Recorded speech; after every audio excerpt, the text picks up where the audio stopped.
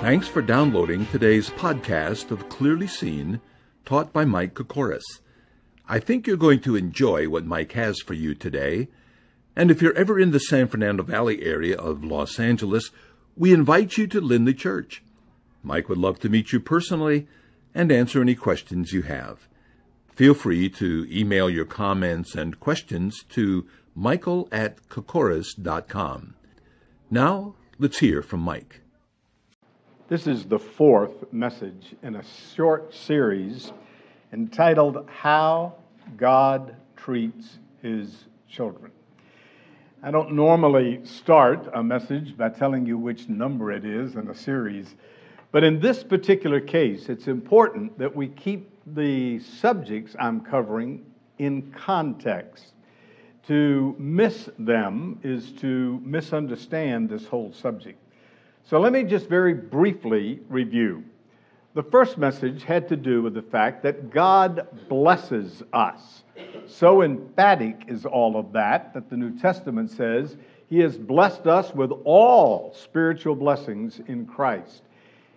Very simply put, He has given us everything we need to make it to spiritual maturity. The second message was on the fact that God encourages us. He encourages us to grow to Christ-like spiritual maturity. And He does that through His Word and through other people who minister to us.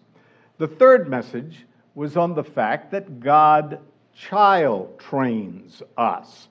The word for that in some translations of the Bible is chastening, and the other word that's most commonly used, and perhaps is most accurate, is He disciplines us. Now that form of discipline varies, but the fact is that God, out of love, child trains us again so that we would come to spiritual maturity. Now those were the first three messages, and as I said, this is the fourth. The subject of this message is anger. And the question is, does God the Father get angry with His children? Now, you probably have never heard that discussed. I don't think I have ever heard a message on that subject in my entire life, and I've been around for a while. Does God get angry with us who know Him? Well, there is a bit of a debate about that. It's not a major debate, but there are those who disagree on that subject. And some say, well, yes, He did that in the Old Testament, but He doesn't do that in the New Testament. And others say, oh, no, He gets angry even with us today. So which answer is correct? Well, that's the question I would like to grapple with today. And there are other ramifications of it. But let me just begin by saying that there is absolutely, positively, no question or debate but the fact that God got angry with people in the Old Testament. For example, in Exodus we're told, so the anger of the Lord was kindled against Moses of all people. That's in Exodus chapter 4, verse 14. Later, Moses asked the Lord, why does your wrath burn hot against your people, whom you have brought out of the land of Egypt with great power and with a mighty hand? That is in Exodus chapter 12, verse 11. Isaiah says, the anger of the Lord was aroused against, quote, His people. Isaiah 5, verse 25. The psalmist says, the Lord is slow to get angry, Psalm 103, verse 8, but, I'm adding, based on those other verses, He does get angry. In the Old Testament, He may have been slow to get angry, but angry He did get. But that's not the question. That's not the part that's debated. The part that's debated is, does He get angry in the New Testament? Now, there are people, as I mentioned, who say that He does not. Another word for anger in the Bible is wrath. They're synonyms. They're not exactly the same, but for our discussion, they are virtually the same. And the people who say he does not get angry point out that the wrath of God was poured out on Christ when he died in our place to pay for our sin, and therefore he doesn't get angry with children today. There are other arguments that they use. For example, in Romans chapter 1, it talks about the fact that the wrath of God has appeared from heaven against all ungodliness and unrighteousness of men. And that chapter goes on to explain that as a result of that wrath, God gave them over to certain sins. So they argue the wrath of God is on unbelievers, not believers. And finally, they will argue that, well, the wrath of God is expressed in hell. There's an eternal wrath of God, according to that point of view. And so God's wrath is on unbelievers now and in hell in eternity. There are others, however, who argue that that's not true. That those arguments do not negate the fact that the New Testament teaches that God does get angry with his children. So that little minor debate raises some questions. Things like this. The Bible clearly teaches he gets angry at unbelievers. Does he get angry at believers, those who've trusted his Son as their Savior? The Bible teaches there's anger. Is it temporal or is it eternal? And maybe we should ask, since they brought it up, that one point of view is, does God's anger mean that he abandons people? That's what they say about Romans 1. Or does Romans 1 teach something else? Now, the bottom line is very simply this. Does God get angry with his children? You ever thought about that? Let me ask this. I've talked to people as a pastor who felt God was angry at them. Maybe I should ask it that way. Have you ever felt God was angry at you? A bunch of you are shaking your heads. Oh. Well, is that true? Does God get angry? Or is it not? Was all the anger poured out on Christ and therefore it isn't given to us? What does the New Testament say about the wrath of God? Interested? Would you like to know?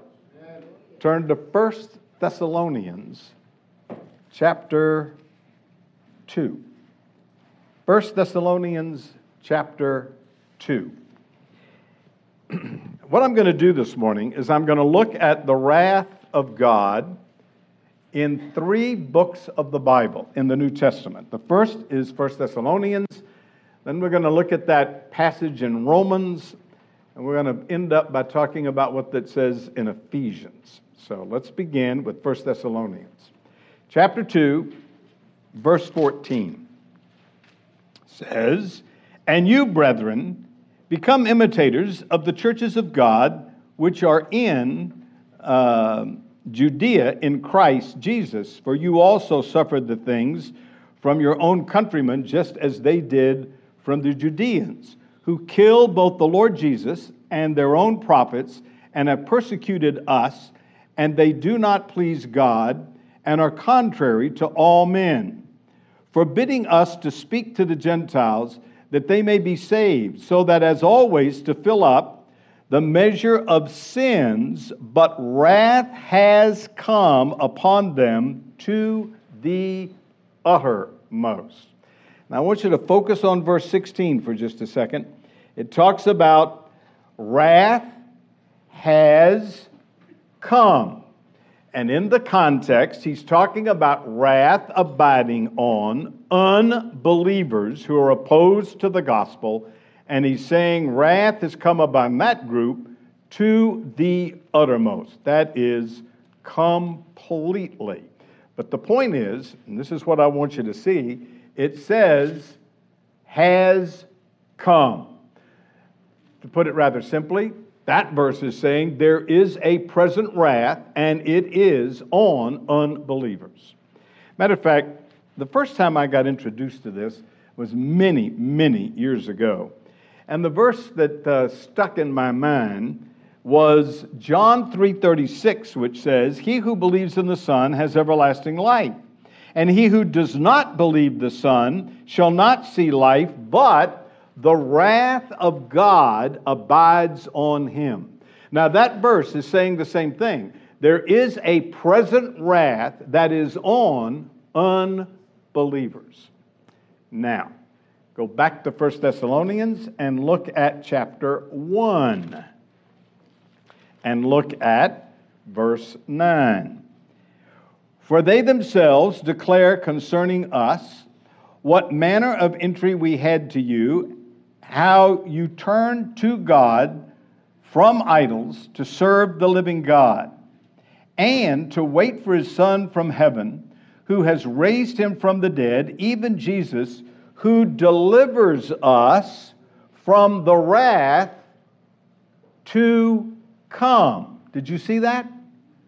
In chapter 2, it talks about a wrath that has come, and in chapter 1, it talks about a wrath to come. So, let me just simplify everything I've said thus far. There's a present wrath on unbelievers, and there is a wrath to come. Got it?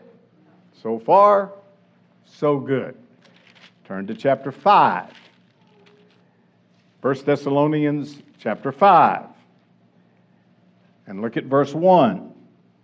"But concerning the times and the seasons, brethren, you have no need that I should write to you. For you yourselves know perfectly that the day of the Lord so comes as a thief in the night.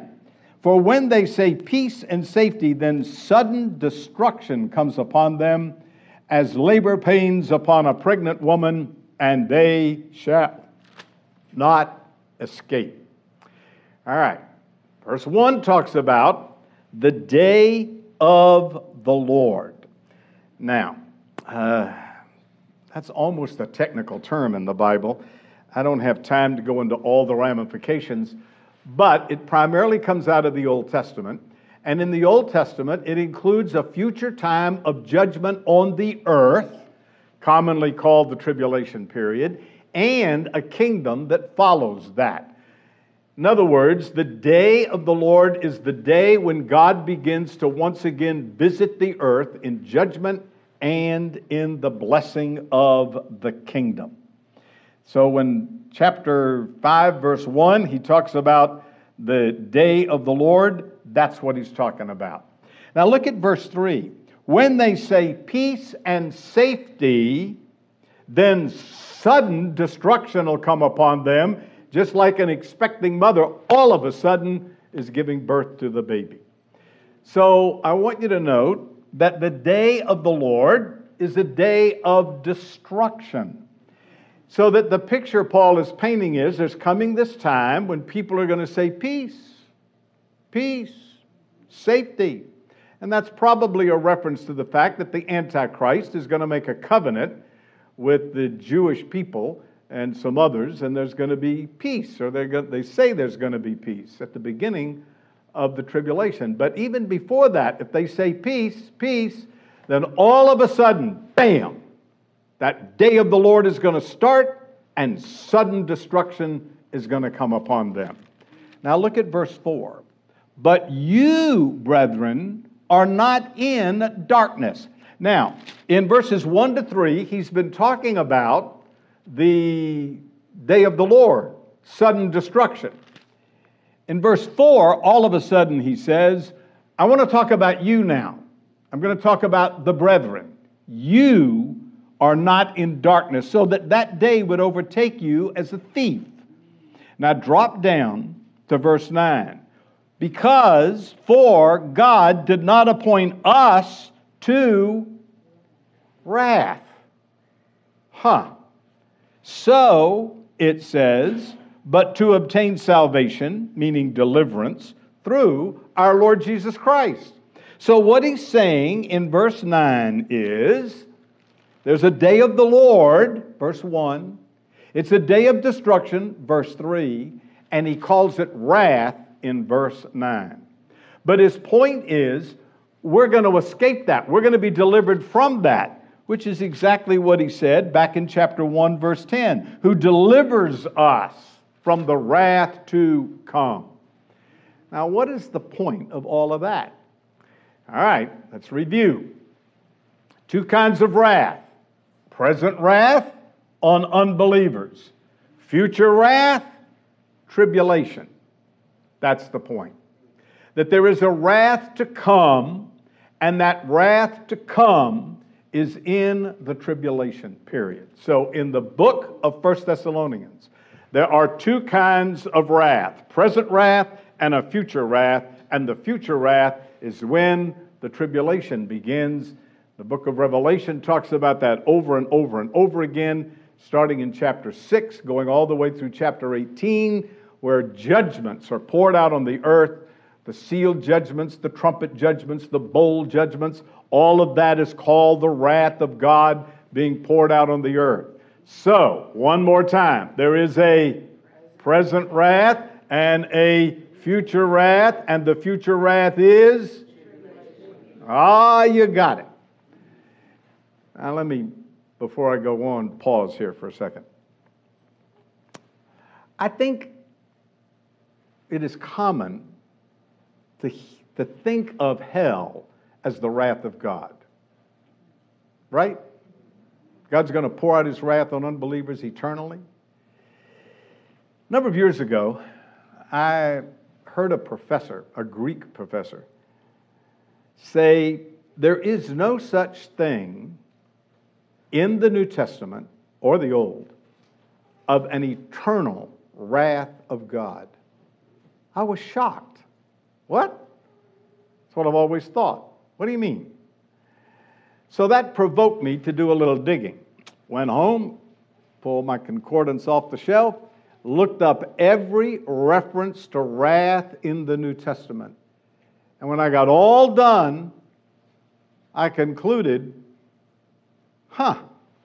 he's right. There is no clear reference to an eternal wrath in all of the Bible. There are some passages a few people use, but in context, I don't think they hold up to support that view. So I have concluded, as well as some others, I'm not alone in this, that there are only two kinds of wrath. There is a present wrath, and in 1 Thessalonians it's against unbelievers, and there's a future wrath, and we who know the Lord are going to get delivered from that, meaning the rapture is going to come before the tribulation. That's what that means. Got it? That's only the beginning of the story. Turn to the book of Romans. Romans chapter 1. And look at verse 18. For the wrath of God is revealed from heaven against all ungodliness and unrighteousness of men who suppress the truth in unrighteousness. All right. If there's two kinds of wrath in the Bible, which one is this? The consensus is growing. It's present, right? And it's on whom? On the ungodly, on unrighteousness. In other words, simply put, God gets angry at sin. Make sense? He's not happy about that. So, the rest of the passage goes on to explain that because of his wrath, he gives people, and some translations render this, he gives them up to sin. It'd probably be better translated to say he gives them over to sin. That is, he allows them to continue sinning. Now, those who say that the wrath of God cannot be on believers today come to this very passage and they say, see, he gives them over to sin. That means he abandons them. But whoa, Just because He gave them over to sin, let them go on sinning if they wanted to, doesn't mean He abandons them. If you say that, then look at the list of sins in that chapter. Then He never saves anybody. But the fact that He saves people indicates that He isn't abandoning them. He's just, if you want to go into sin, He's going to let you do it. Turn to chapter 5. The plot thickens and it gets real interesting. Look at verse 9. Much more then, having been justified by His blood, we shall be saved from wrath through Him. For if when we were enemies, we were reconciled to God through the death of His Son, much more having been reconciled, we shall be saved by His life. I don't know if you've ever noticed this, but the Bible doesn't use technical terminology. Matter of fact, if you go study any subject, one of the first things you have to do is learn all the technical jargon. I had a conversation this week with somebody in psychology, and we were talking about a psychotic, a schizophrenic, and a neurotic. I've heard those terms all my life. Do you know what those three things mean? What's a psychotic? And according to the person I was talking to, that's somebody that is totally lost touch with reality. Well, what's a schizophrenic?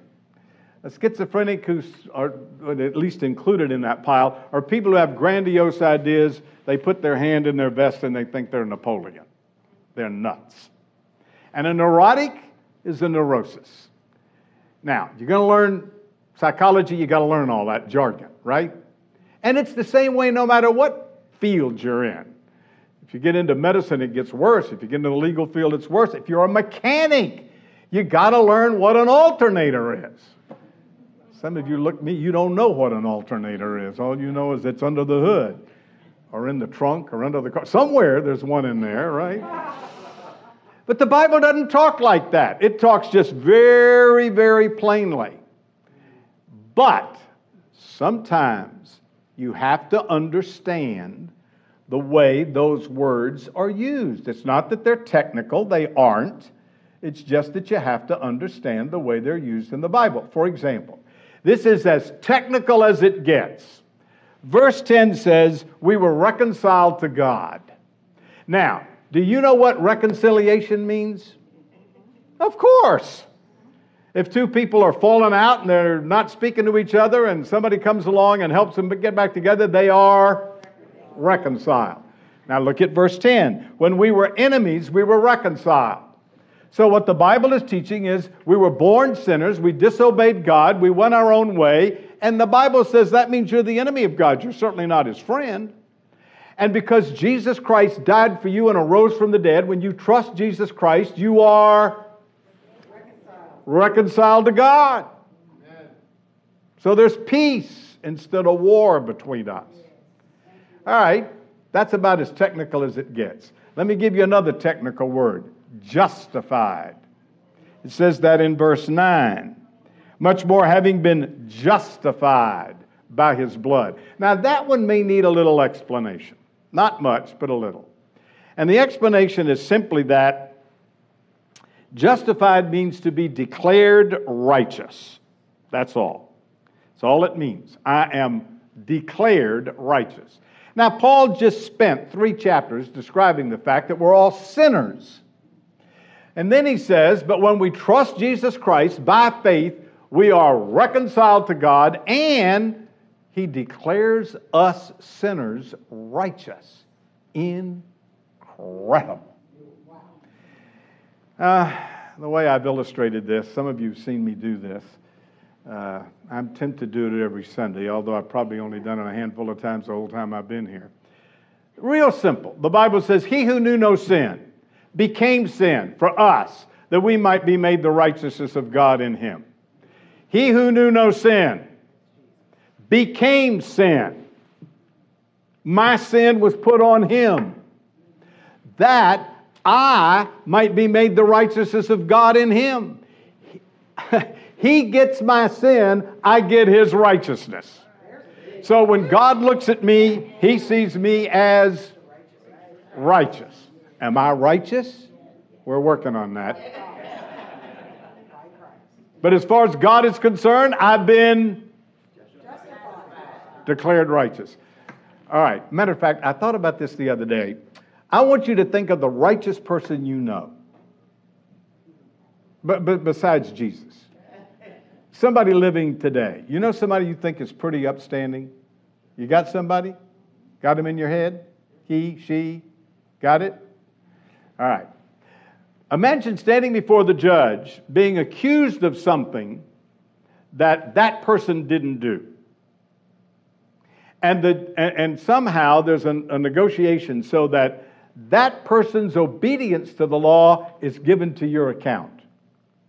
And we make him the sinner. Would that be a good deal? That's what it amounts to. I stand before God. God says I'm a sinner. The penalty is death. And Jesus steps up and says, Father, I died. I paid for all of those sins. Look at verse 9. We are justified by His blood. We are justified by His blood. He died for me and paid for my sins. So when I trust His payment, I get not just forgiveness. That's only half the story. I get His righteousness. So that's justification. Now, the way we popularly refer to this is, I got saved. Or we say, I was born again. Now, both of those terms are biblical terms, and they are accurate terms. The simple reality is, the minute you trust Jesus Christ, you are reconciled to God, forgiven, declared righteous, given spiritual life, and you are saved. For by grace are you saved through faith, and that not of yourselves, it is the gift of God, not of works, lest you get up there and say, look at what I did. All right. Have you been saved? Past tense. Are you saved? Past tense. Read verse 9. Much more then, having been justified by His blood, we shall be saved. Huh? I thought the Bible said I was already saved. It does. Ephesians 2:8. But Romans 5:9 says, I'm going to be. What's that about? Look at verse 10. For if we were enemies, we were reconciled to God through the death of His Son. Much more, having been reconciled, we should be saved by His life. We shall be saved by His life. Now, what I'm saved from in this case is wrath. Now, we've seen there are two kinds of wrath, present and future. So this one must be future, right? Yeah. It says shall, right? Be careful. Be careful. Those who say, there's several ways to take this. Some people come to say, well, that's hell. That can't be. There's no clear verses in the New Testament that says wrath is hell. So the other position is, well, that's the tribulation. Now, that's a possibility, except for verse 10. Verse 10 says, we should be saved by His life. What's that about? We don't get saved from the tribulation by His life. We get saved from the tribulation by the rapture. So what's going on here? All right, in order to understand this, you got to explain saved. The Bible teaches that we are saved. That word simply means delivered. And it's used all kinds of ways in the Bible. In the Psalms, it's delivered from trouble. In James, it's delivered from sickness. The prayer of faith shall save the sick. But it's most often used of being saved spiritually. But even then, it's used in different ways. So I have been saved from the penalty of sin. But the Bible talks about I am being saved from the power of sin. And then it talks about the fact that I'm going to be saved from the very presence of sin. So the word saved in the Bible is used of past tense. And in that past tense, I am saved, I am reconciled, I'm justified, I'm forgiven, and I'm born again. All that is I am saved. But the Bible uses the word to mean I am being saved as I am identified with Christ, as I've been united to Christ, and as I rely upon Him, His life, that I may know Him in the power of His resurrection, that I get this power. I'm saved from the power of sin. Now, I would like to suggest that Romans chapter 5 is talking about being delivered from the power of sin. In other words, present wrath. To say it all very simply, God gets angry at sin. And I think He gets angry at sin because no matter who's committing it, because He's no respecter of persons. Romans 1 and 1 Thessalonians 2 happen to be talking about present wrath on unbelievers, as does John 3:36. But I think this is indicating God just gets mad at sin. By the way, sin ought to make you mad. It should. We ought to be mad at sin. Got into a discussion recently about something I didn't realize how. It's about abortion. And I didn't realize how strongly I felt about it. Somebody was trying to defend it, and I got a little animated. It ought to make us mad. That's murder, folks. Now, there are some abortions that are legitimate. I'm not saying all are wrong. Mother's life is in danger. That's another story. But that's a problem. And it ought to exercise us to righteousness, right? So, I think God gets angry at sin, period. Or to use the old cliche, which I think is very accurate, God loves the sinner and He hates the sin. That's what this is talking about. So, because of our being united to Christ, which He explains in great detail in chapter 6, I can be delivered from the power of sin by depending on the power of Christ who lives in me. Now turn to chapter 10.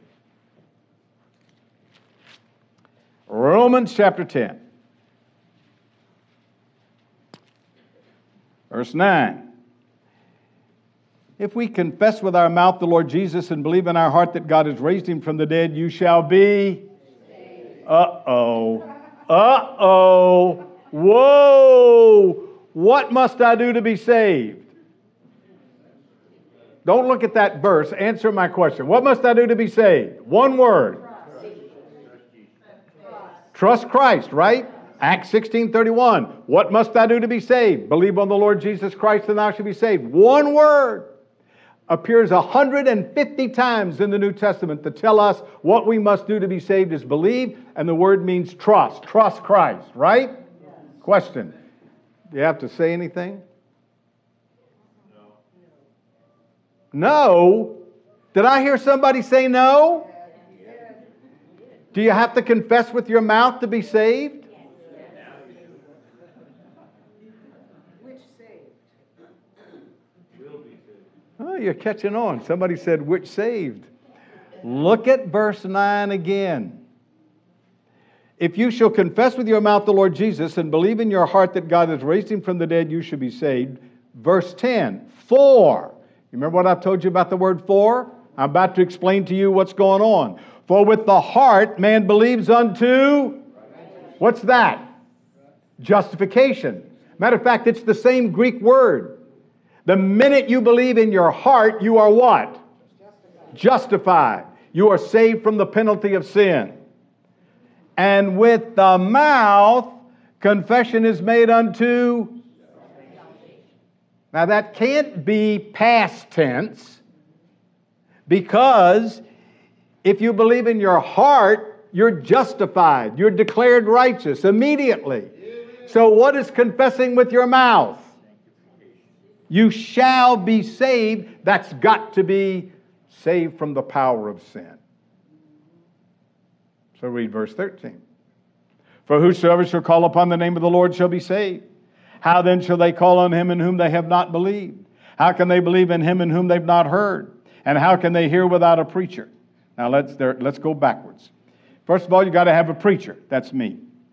Then you got to hear. That's you. Then you got to believe. What happens the minute you believe? What happens the minute you believe? A whole bunch of things. You are justified, reconciled, born again, forgiven, justified. Got it? Well, then why would you have to call? If you got all that, why would you have to call? Because you ain't been saved from the power of sin yet. That's why you got to call. And calling on the Lord is a little phrase used in the New Testament to characterize believers that are walking with the Lord.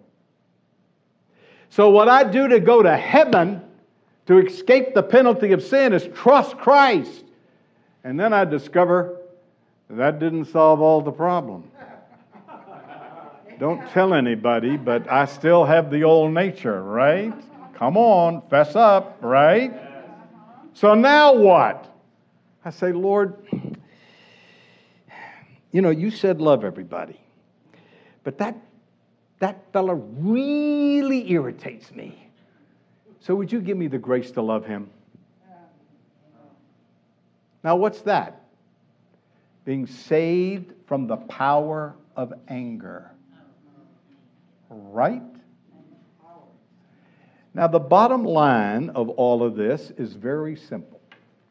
Romans starts out saying the wrath of God is on sin.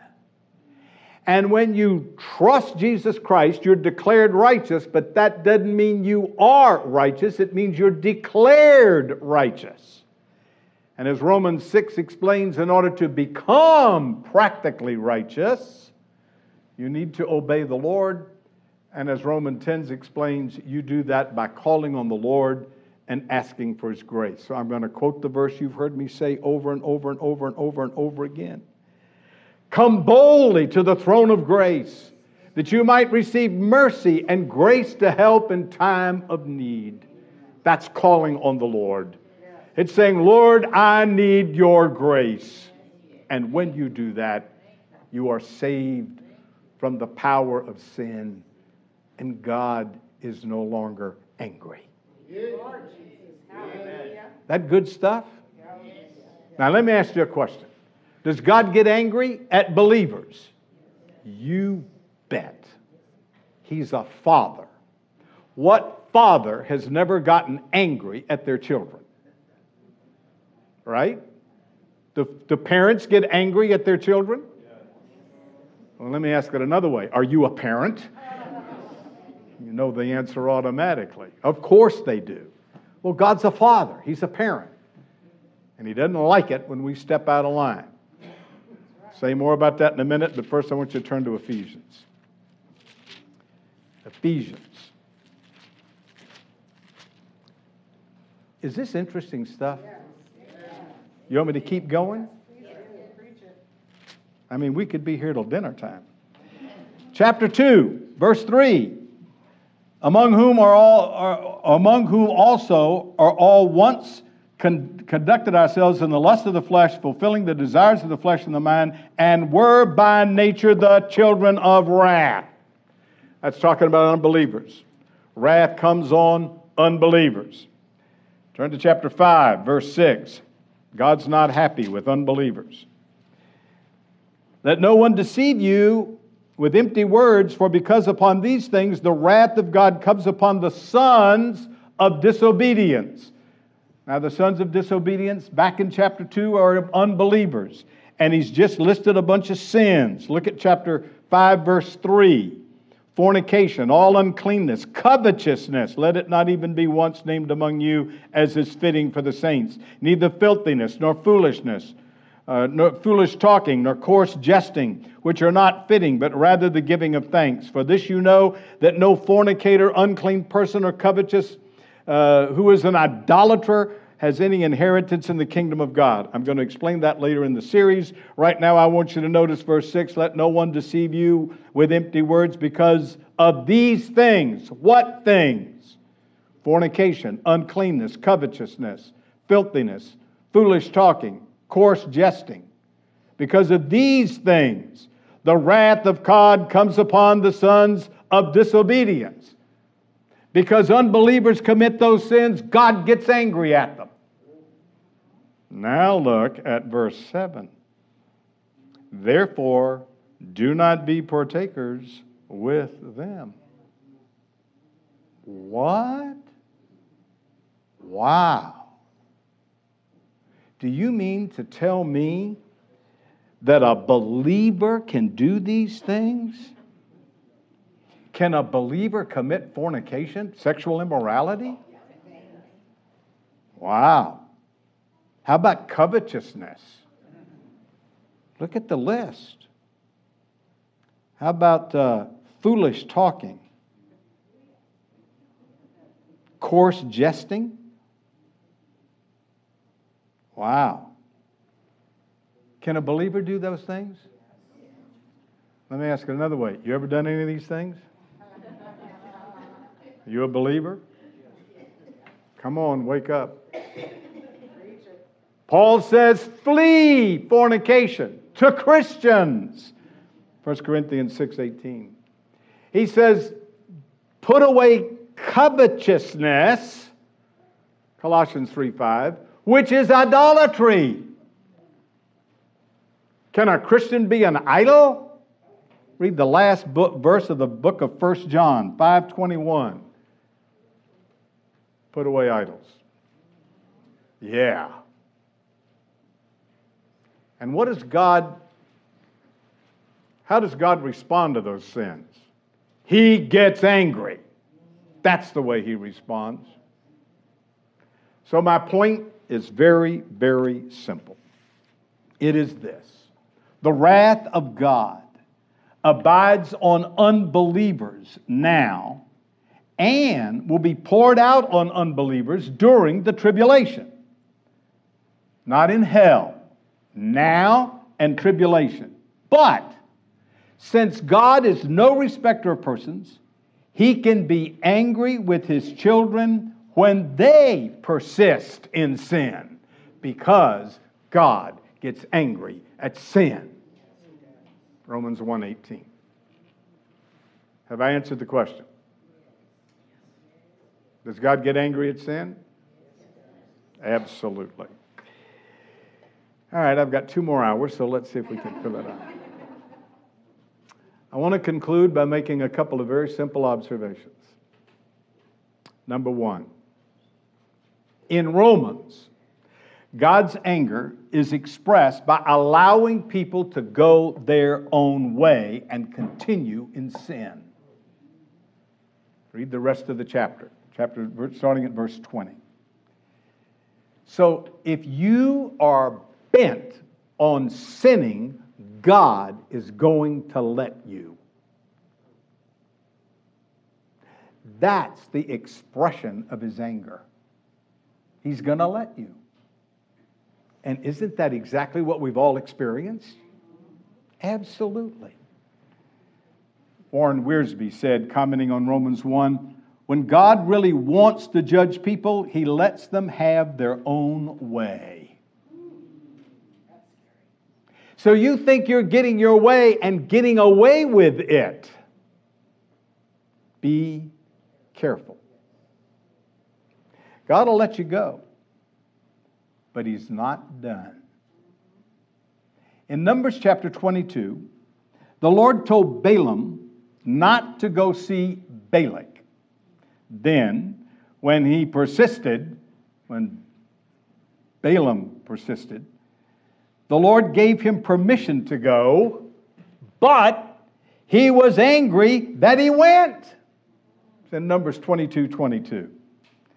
God let him go when He already told him not to go. He said, all right, go. And then the Bible clearly says he got angry because he went. So what's the point? God will let you do what you want to do, but he's not happy with it. He's unpleased. He's not pleased, which every parent understands. Children get to a stage where you can't control them. They're going to do what they want to do. Starts about age 2. One of the great realities of being a parent is you can't control this little creature. It has a will of its own.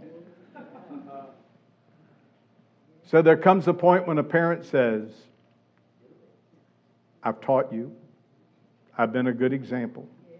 I can't force you. You're going to have to make up your own mind and suffer the consequences. Now, I began this message by saying you have to keep everything I've said in context. So the first thing I said is God loves us and God blesses us. God encourages us. And then I said, God disciplines us. And now I'm saying, if you insist and persist in sin, God will let you do it.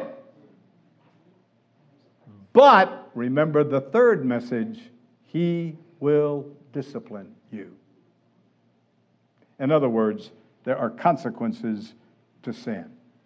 Not to mention the fact that we're going to stand before him at the judgment seat of Christ, and that's where we're ultimately headed in this series of messages. So yes, God will let you sin. He didn't make you a robot so that he programs you and you have to do everything he said. He tells you and lets you make up your mind. But if you choose to go the wrong way, number one, he gets angry. Number two, he disciplines. And number three, there's an accountability at the judgment seat of Christ. You go to heaven, it's free, but you're accountable. Amen? Amen. All right. Number one, God gets angry, and that's expressed by letting people go their own way. Number two, the bottom line is to deal with sin so that you will not be judged. Matter of fact, look at 1 Corinthians. One more verse. Look at 1 Corinthians 11. 1 Corinthians 11. And look at verse 31. For if we would judge ourselves, we would not be. Is that a good verse or what? If we judge ourselves, we will not be judged. So if you're a believer, and there's some unfinished business between you and somebody else and you and the Lord, primarily you and the Lord, judge yourself. God's anger ceases. You're back in fellowship with him. Full fellowship. Got it? Got it. So the point is, deal with sin. A friend of mine named Joe, years ago, wrote a book. He was a pastor, and now he's a professor. And in that book, he tells the story. Here's his story. A number of years ago, I came to know an elderly retired pastor by the name of J.C. James. His two daughters were members of my church, but at the time, he was a hospital visitor for another church. Occasionally, I would offer to be his driver so that I could get to know him. What a blessing for a young pastor. One day, I received word that Dr. James, then in his 80s, was in the hospital facing surgery and might not recover. Immediately, I hastened to see him. When I walked into the hospital room, I noticed that he was quite agitated. So I began to try to encourage him in the face of death. He stopped me abruptly. Joe, you don't know what you're talking about. I'm not afraid to die. In fact, I'm looking forward to it. My problem is I just bawled out my nurse, and I don't want to appear in the presence of the Lord with that on my conscience. Would you pray with me that I have the opportunity not only to confess my anger to the Lord, but to see that nurse in the morning before I go into surgery so that I can ask her to forgive me. Joe wrote, Dr. James believed in keeping short accounts with the Lord. That is the way to keep yourself pure in preparation to meet the Lord. So that's the bottom line. Just know, you're not going to get away with it. God gets upset. But the minute you judge yourself, come to Him. Come clean. It's all forgiven. It's all over. Let's pray.